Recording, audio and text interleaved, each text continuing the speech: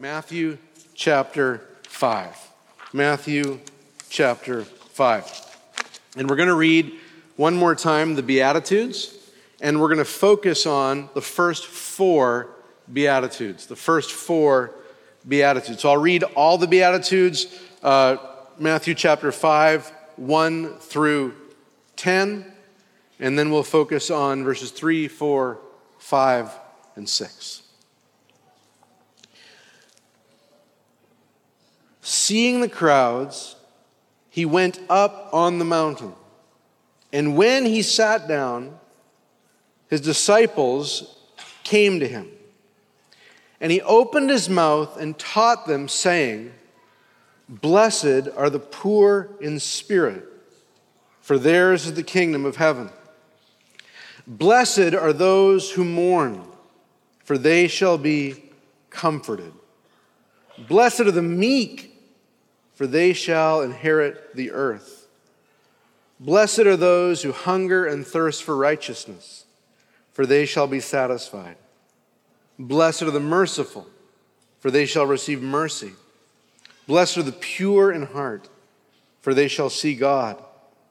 Blessed are the peacemakers, for they shall be called sons of God. Blessed are those who are persecuted for righteousness' sake, for theirs is the kingdom of heaven."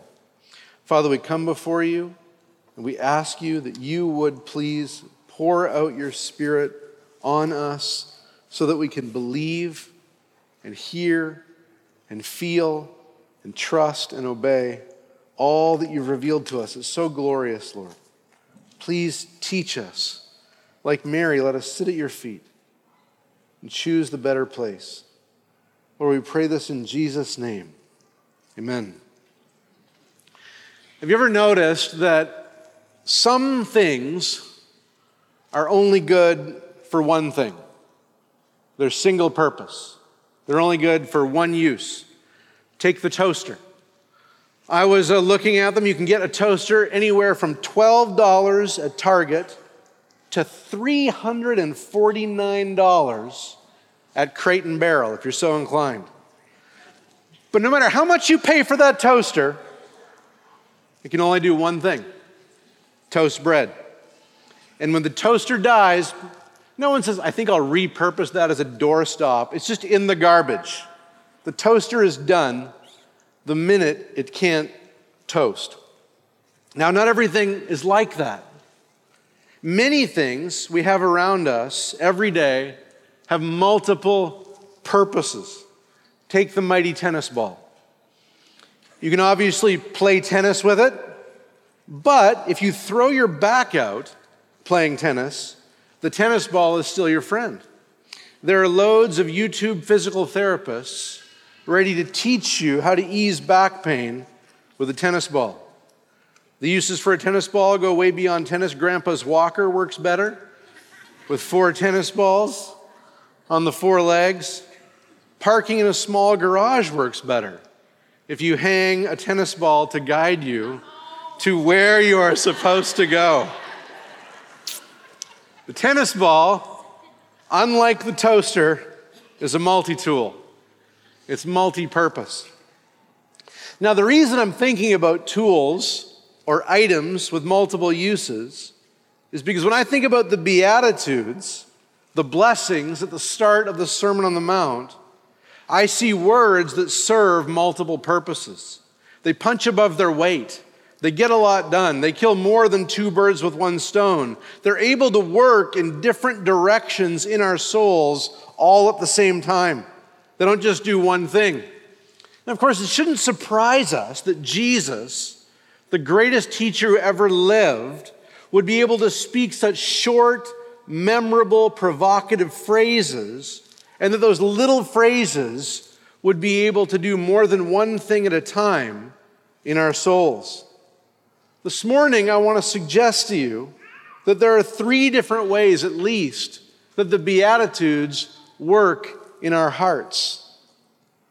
Let me give you them. Here they are. The Beatitudes console, they expose, and they encourage. I want us to see that as we explore the first four Beatitudes in verses 3 through 6. They console, they expose, and at the same time, they encourage. How do they console? Well, first of all, what is consolation? To console is to comfort someone in a time of grief or disappointment. A child who scrapes their knee is consoled by their mother's embrace. A wounded heart can be consoled by a half-gallon of ice cream and a favorite song on repeat. Last week we saw that the Beatitudes describe Christians as they are, and just by describing Christians as they are, they begin to console us. Believers are poor in spirit. It's believers who mourn over their sin. It's believers who are meek. It's believers who hunger and thirst after righteousness. It's believers who, like Jesus, are acquainted with much sorrow and much grief. It's us who are persecuted for righteousness' sake, and it's us who are reviled on account of Jesus. That's us. And what the Sermon on the Mount does, it takes all this loss. Nobody wants to be poor, let alone poor in spirit. Nobody wants to mourn, let alone mourn over their own failures. It takes all of this difficult and disappointing and discouraging experience and it reinterprets it for us. It calls us to label that blessed, not because we're playing a mental head game with ourselves, we're trying to trick ourselves, but because we really are. We really are under God's smile. We really are approved by God when we are seeing those characteristics formed in our soul. The bruised reed, he doesn't break. He smiles on it. He delights in all of the sorrows and griefs and difficulties and hungers that he sees in the saints. And by calling us blessed, he consoles us so that we don't become discouraged or despondent in the midst of all the difficulties that he's really allowing to be formed in our soul. Of course, that's just review. We said that last week, and so we won't spend that much time there, but I'll just mention that the first thing the Beatitudes do is they console us. They console us. But they also expose us, don't they? They expose us. Just by being in Jesus' presence and hear him pronounce a blessing on poverty of spirit and mourning, meekness, and hunger. If you've got even one self-reflective bone in your body, there's part of you that's going to go, that's not what I naturally think of as blessed. That's not usually how I count myself as blessed. Are any of us as poor in spirit as we ought to be? In a culture of glibness and constant entertainment, are any of us as full of mourning over sin as we ought to be? Of course we're not. And a careful combing through the Beatitudes will help us by exposing us, but by showing us what's really going on in our hearts. And for some of you who are not Christians, this may be your first real exposure to what heart Christianity looks like. We may have thought of Christianity, or you may have thought of Christianity as certain rules, or maybe certain traditions. But here in the Beatitudes, we see that true Christianity works in our hearts in such a way that it creates a real spiritual poverty and mourning and meekness and hunger. It's not some rigid legalism out to condemn the whole world.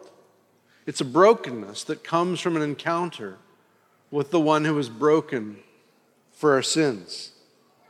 So first, let's notice that Jesus says God's smile is on the poor in spirit. Let's walk through these Beatitudes and see how they expose us. Notice that Jesus says in verse 3, God's smile, God's approval is on those who are poor in spirit. D.A. Carson said it best when he described the poor in spirit as the spiritually bankrupt. The poor in spirit person is not having trouble making ends meet. They have nothing. If you came up to them at gunpoint and said, produce your righteousness, they would empty out their pockets and there would be nothing there. It's a spiritual bankruptcy. It's a spiritual poverty that's more than the emptiness that drives many to see a therapist. This is actually a powerlessness and a guilt you feel when you realize you can't stop sinning and you're guilty for each and every sin. This is important. Many people today feel an emptiness, but their emptiness never rises above sort of an angst that they're just a meaningless microbe in the universe. True poverty of spirit is what comes on a soul when they've understood God and God's standards and God's law.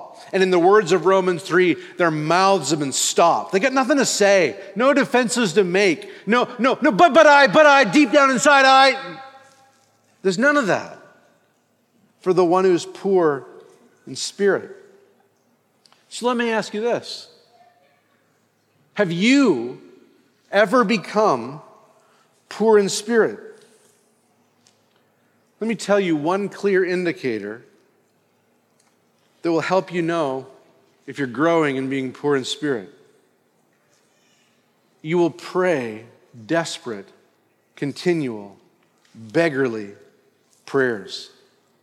The word translated poor in spirit, according to R. Kent Hughes, denotes, quote, a poverty so deep that the person must obtain his living by begging. He cannot survive without the help of someone from the outside. The person who's poor in spirit will be leaning on God and pleading with God, praying without ceasing for help from God. Oh, there may be many in the church who know the problems of God's people, but they don't know the humble mark of someone who senses their own spiritual poverty, their own spiritual need. Do you pray like a man or a woman who has nothing good in them at all except what God produces? That's a mark of growing in the poverty of spirit. And it's what lights up the smile of God. It's what's blessed. To actually know you've got nothing is what's blessed by God. The next beatitude that exposes us is in the phrase, blessed are those who mourn. This is important. Poverty of spirit is not just a doctrinal truth. I know I'm totally depraved. I know in me there is no good thing. Poverty of spirit has an emotional impact on our souls. And we're immature to the point that it hasn't had an emotional impact on our souls. When God moved to expose his people's sin in Ezra's day, it says Ezra prayed and made confession, weeping and casting himself down before the house of God. He was not merely reciting his sin, or if you've ever watched kids apologize to each other, or maybe on a bad day you've seen yourself apologize to someone like this, like, I'm sorry. I'm sorry is a mark it hasn't gone deep, that it hasn't really flowed from a poverty of spirit, that there's been no tears shed over what's actually happened, the sin that's actually present in our souls. In Jeremiah's day, there's this prophecy that I believe pertains to the new covenant. It's a prophecy about today. And in Jeremiah 31, it says, with weeping they shall come, and with pleas for mercy I will lead them back. So the way God leads people to Jesus is not dry-eyed. The way God leads people to Jesus is not merely an intellectual pursuit. It's an actual conviction of sin that creates a mourning in the soul. Some of us have seen believers weep over the loss of a child, or we've seen believers weep in their infertility. But rarely do we see believers weeping those kinds of tears over sin, over loss of righteousness. And yet, in the book of James, believers are called proactively to cultivate these kind of tears. We're not to regard it as unusual or strange. We're called to cultivate these kinds of tears. Listen to James. And if your parents, children, have ever talked to you about worldliness, they've said, hey, the movies you're interested in, the songs you're looking at, they're glorifying all the pleasures of this world. They're setting your heart on the pleasures of this world. Sometimes I would say to kids I knew as I talked to them about music, you realize that if I ever did the things they're talking about in that song, it would ruin our family. In light of that worldliness that can be there, what does James say? James says that tears are the appropriate reaction. He says, draw near to God, and he will draw near to you. Cleanse your hands, you sinners. Purify your hearts, you double-minded. Be wretched and mourn and weep. Let your laughter be turned to mourning and your joy to gloom. Humble yourself before the Lord, and he will exalt you. James 4, 8 through 10. When was the last time you wept over your sins? When was the last time I wept over my sins?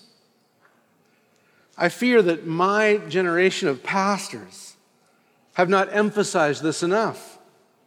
You know, I had the privilege of being trained for ministry at a time when there was a great reclamation of church practices and biblical principles that make healthy churches. I had the privilege of starting my ministry focusing on building the structures in the church that make for health. Qualified elders, servant-hearted deacons, biblical church membership that's actually born again, church discipleship through expository preaching. All of these things are good. I hope to pass every one of them on to every pastor I ever get to influence in my life. But you could see how you could build all of those structures without cultivating the heart of the Beatitudes and of the Sermon on the Mount. You can have elders and deacons who do not weep. You can send out missionaries who don't mourn over sin. You can have congregations who say the gospel but do not weep over the gospel. Or when they discipline those who depart from the gospel, there's faithfulness, but not tearfulness. Emmanuel, is our discipleship marked by tears?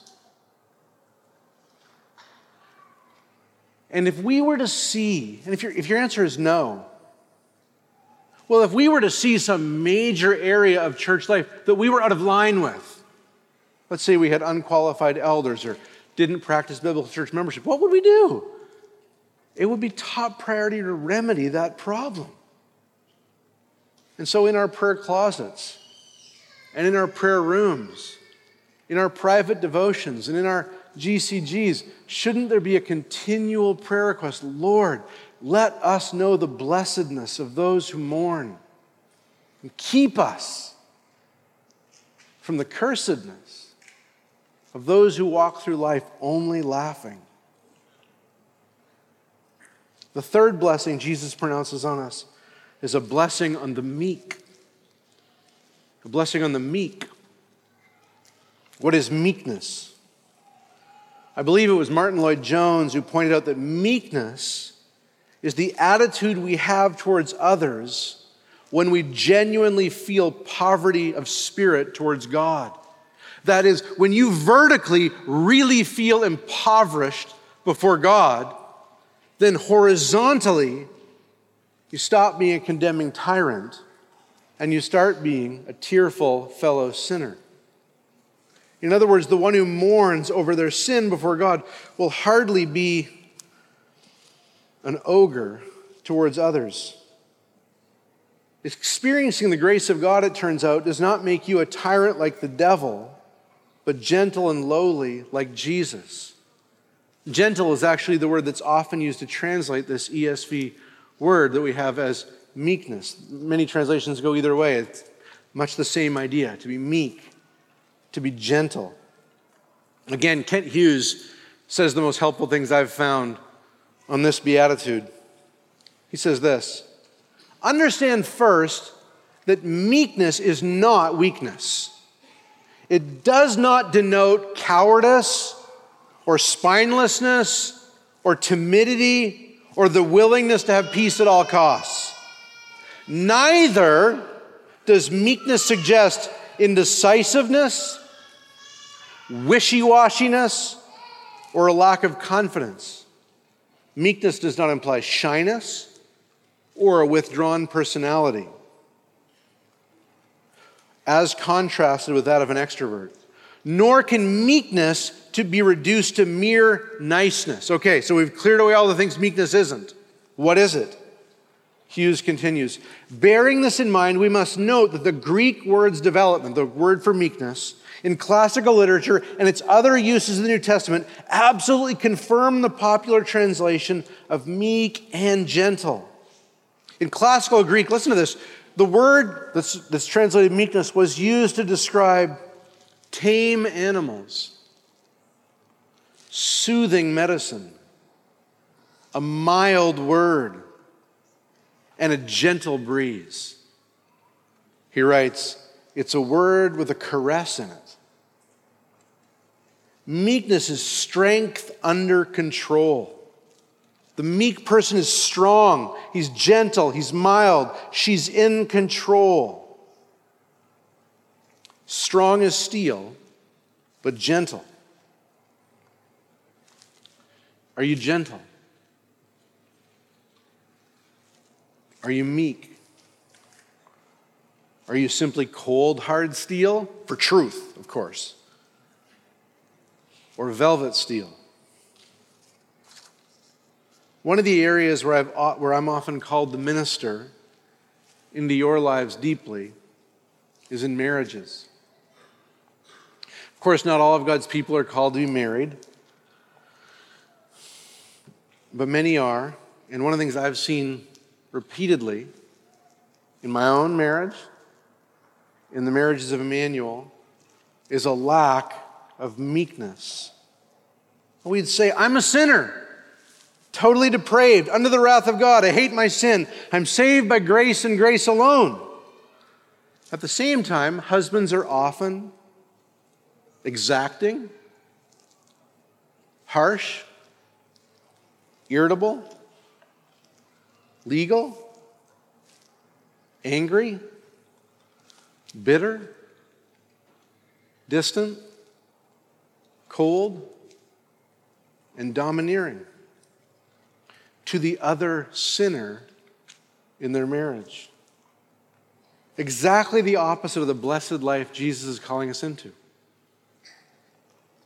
And many wives are irritable, judgmental, self-righteous, bitter, angry, critical, implacable, unable to be appeased. Are you meek? Do you and I speak with caresses? Men, if we can't couple gentleness with masculinity, it's our definition of masculine that needs to change. Sisters, if you can't pair womanhood with meek and gentle, it's your definition of womanhood that needs to change. The Beatitudes expose us, don't they? They're like open heart surgery. You can make an outward show of we're a biblical family with talk of headship and submission, but the whole thing smells more like the devil than the aroma of Christ if it's not perfumed with Christ's own meekness. If we pursue lives of meekness and gentleness, we will know and feel more of the smile of God. Finally, this morning, in terms of exposing us, we hear the blessing pronounced on those who hunger and thirst for righteousness. God's work in our heart makes us hungry to see righteousness prevail. And not just any standard of righteousness, but the righteousness outlined for us in the Scriptures. That's what we want to see. His righteous kingdom come on earth, in my heart, in this church, in this culture, on earth, as it is in heaven. When God saves us and changes us, we become hungry for change in our souls. And it's not just that we want ease or balance or prosperity or even significance. We want to do what is right and right according to God's word. Now, I wonder if you've thought much about this, if you've looked ahead in the Sermon on the Mount, if you've seen the commands that are coming. I mean, they are daunting. They're so daunting that some interpreters come along and say, they're not even for this age. If anyone says, do you walk 1 mile, walk with them 2. When someone says, give me your cloak, you give them your tunic as well. No oaths, just mean what you say. No divorce, except in the most extreme situations. This is a high and exalted standard. What's your reaction to the idea of thinking about that for months? How does the prospect of months of sermons about that strike you? We're at our best when we say, I'm hungry for it. I want that righteousness. Christ has given me his righteousness. He's clothed me in his righteousness, but he always does that at the same time as he gives us a new heart. And what is that new heart? It hungers and thirsts for his righteousness. We saw last week, right? That our righteousness must exceed the scribes and the Pharisees. Well, that doesn't mean that the rest of our Christian life is misery. Oh, I got to be more righteous. It means that you're being fed with exactly what you were hungry for. Every Christian, in the words of Romans 6, is a slave to righteousness. What does that mean? It means that when you veer away from righteousness, you will invariably come back because you are just bound to it. From the new heart put in you by God's Holy Spirit through the resurrection of Jesus. That's who you are. And it's our food to do his will. Now, we've been seeing in these first 4 Beatitudes how they expose us. It's a multi-tool. They console us, they expose us, but they also encourage us. They also encourage us. I think it's particularly amazing. I was hoping I would be able to communicate this to you as clearly and as succinctly as I can, but here's the deal. There's a promise attached to each beatitude. That's one of the structure. Right? Blessed are the, and then a piece of Christian character, poor in spirit, those who mourn, the meek. Blessed are the, and why are they blessed? Because something's coming to them. Because there is a promise that's been made to them. But I want you to notice that Jesus did not just say, throw out a little piece of Christian character and then tack on a Christian promise at the end. But the Christian promise at the end of each beatitude is the one custom fit for that particular aspect of Christian character. Blessed are the poor in heart. They'll see God. Blessed are the hungry for righteousness. They'll be satisfied. Blessed are those who mourn. They'll be comforted. Each promise is tailored like a glove to the hand of Christian character that's earlier in each beatitude. And what I think is amazing about that is it's an indication that each of those promises, follow me here, helps us fight the temptation to leave the character. We're all tempted not to be poor in spirit. I'm sick of feeling like I'm empty. That was cool for a little while. Had a little born-again experience. It's getting a little old now, not having the resources to deal with life on my own. I don't want to mourn again. But each of the promises is actually tailored to that character quality in such a way that it helps us press on in pursuing that character. Let me spell this out. Let me explain to you exactly what I mean. Our Father smiles, verse 3, on poverty of spirit. But how does poverty of spirit make us feel? When we feel poor, we feel insecure. When you're in a room of people who you think are morally better than you, how do you feel? This is often what happens in new Christians. Why don't they want to go to church? They walk in, they're like, everyone here's got their act together. I'm a total mess. The crazy part is you want to walk around and go, everybody feels like that. How do you feel when you're in a room full of people smarter than you? Very few people enjoy that. There's very few of us so humble that we're like, I can't wait to glean all the knowledge. How do you feel when you're the only powerless person in a group and everyone around you is pulling big strings, making big decisions? We feel insecure. We feel insecure. And when we feel insecure, what are we tempted to do? We're tempted to disobey Jeremiah 9:23. Let not the wise man boast in his wisdom. Let not the mighty man boast in his might. Let not the rich man boast in his riches. What are we tempted to do when we feel insecure? Get some money, get some power, get something you know something about. This is one of the reasons why men only hang out with men who know the same things as they do. I think they think that guys who know other stuff are losers. It's just insecure pride. It's why moms don't like to hang out with moms who don't do parenting exactly the same way they do.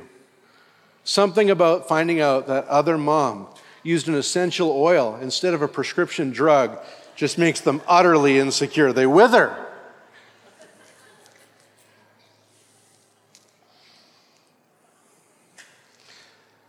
Often when we don't have what everyone else has, when we're poor where everyone else is rich, we feel insecure.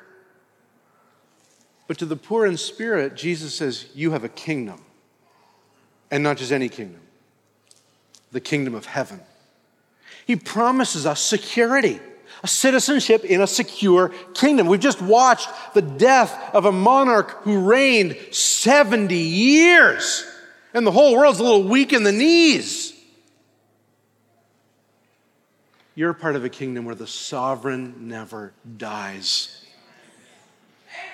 You could be around people who are smarter than you and have more power than you and have more money than you all your life, and all you got to do is walk in there being poor in spirit and faithful, and you will be grounded in your possession of his kingdom. Now, the kingdom of heaven is actually, all of the promises of the Beatitudes are actually kingdom of heaven promises. If you look at the first Beatitude, the promise is the kingdom of heaven. If you look at the last Beatitude, the promise again is the kingdom of heaven, kind of indicating that all the promises in between are just kingdom of heaven promises. The kingdom of heaven is where you receive mercy, are satisfied with righteousness. The kingdom of heaven is where you're declared a child of God. But look how the next beatitude is answered in a very encouraging way by the promise that's attached to it. Blessed are those who mourn, for they shall be comforted. Now, why don't we want to press on in mourning? It's painful, discouraging, depressing. Most people, when they mourn, feel condemned.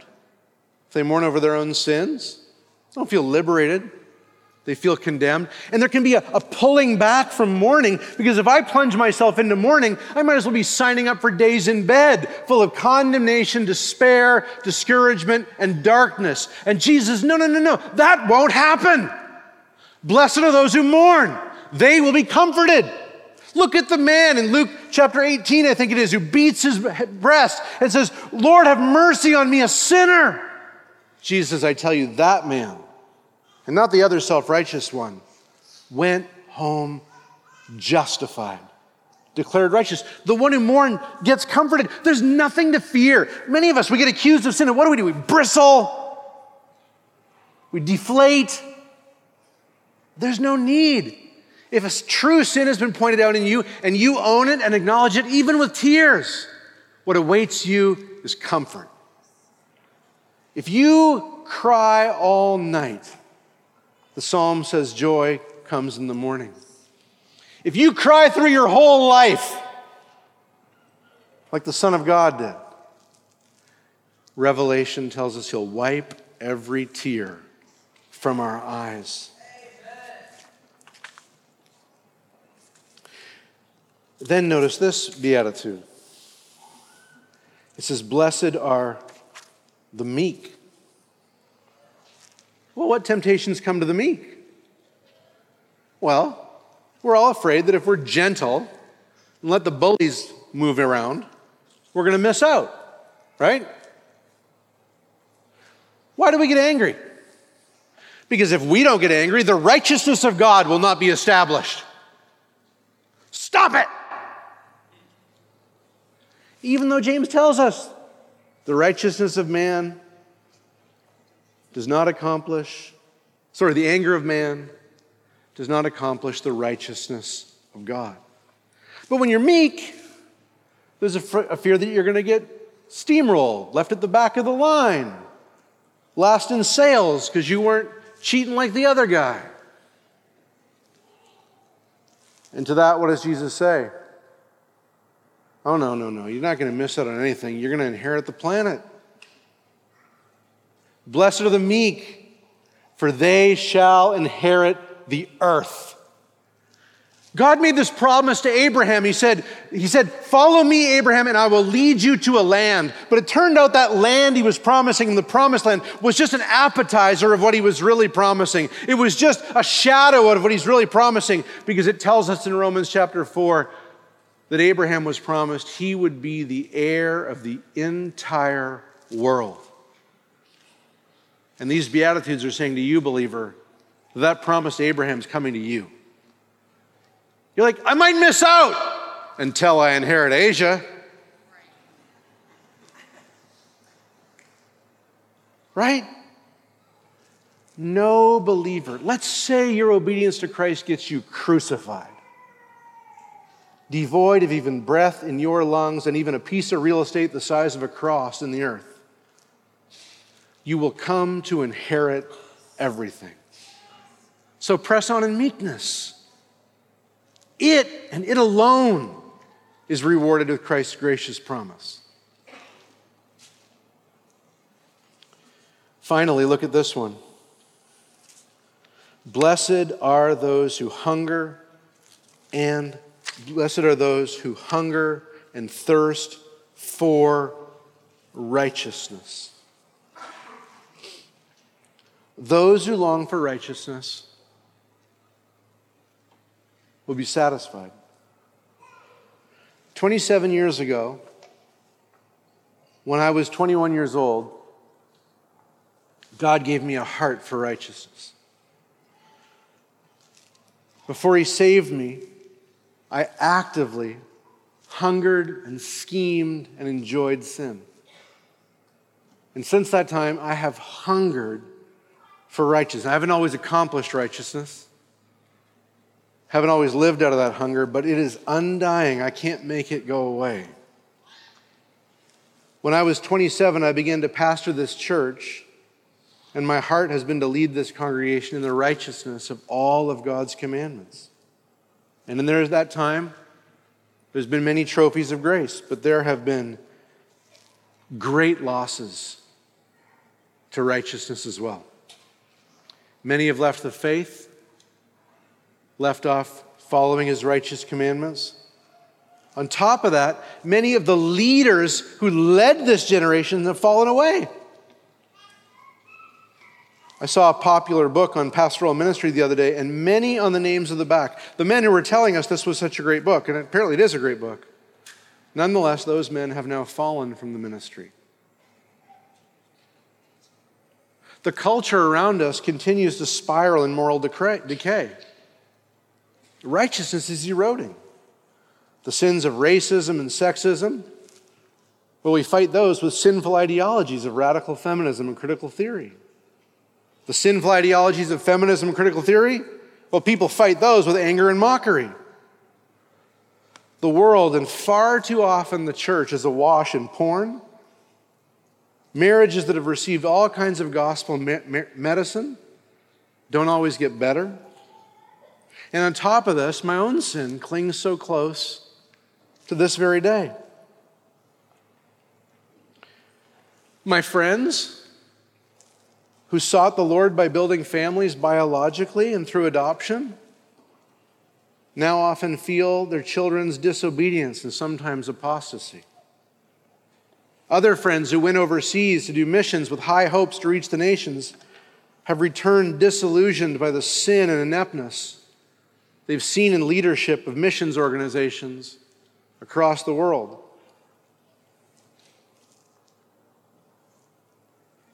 All of this makes you just want to throw in the towel. Why be so insistent on righteousness? Doesn't seem like anyone else cares. Doesn't seem like I care on my worst days. Still, there's this hunger. And I need the promise that's going to be satisfied. It's tempting to give up. The darkness can seem so pervasive that it can be tempting to throw in your lot with the devil, to soften your stances against sin, to descend from the fresh winds of faith to the dark fog of cynicism. It's tempting to live in the first two stanzas of I Heard the Bells on Christmas Day. You know that song? I heard the bells on Christmas Day, their old familiars carol play, and mild and sweet their songs repeat of peace on earth, goodwill to men.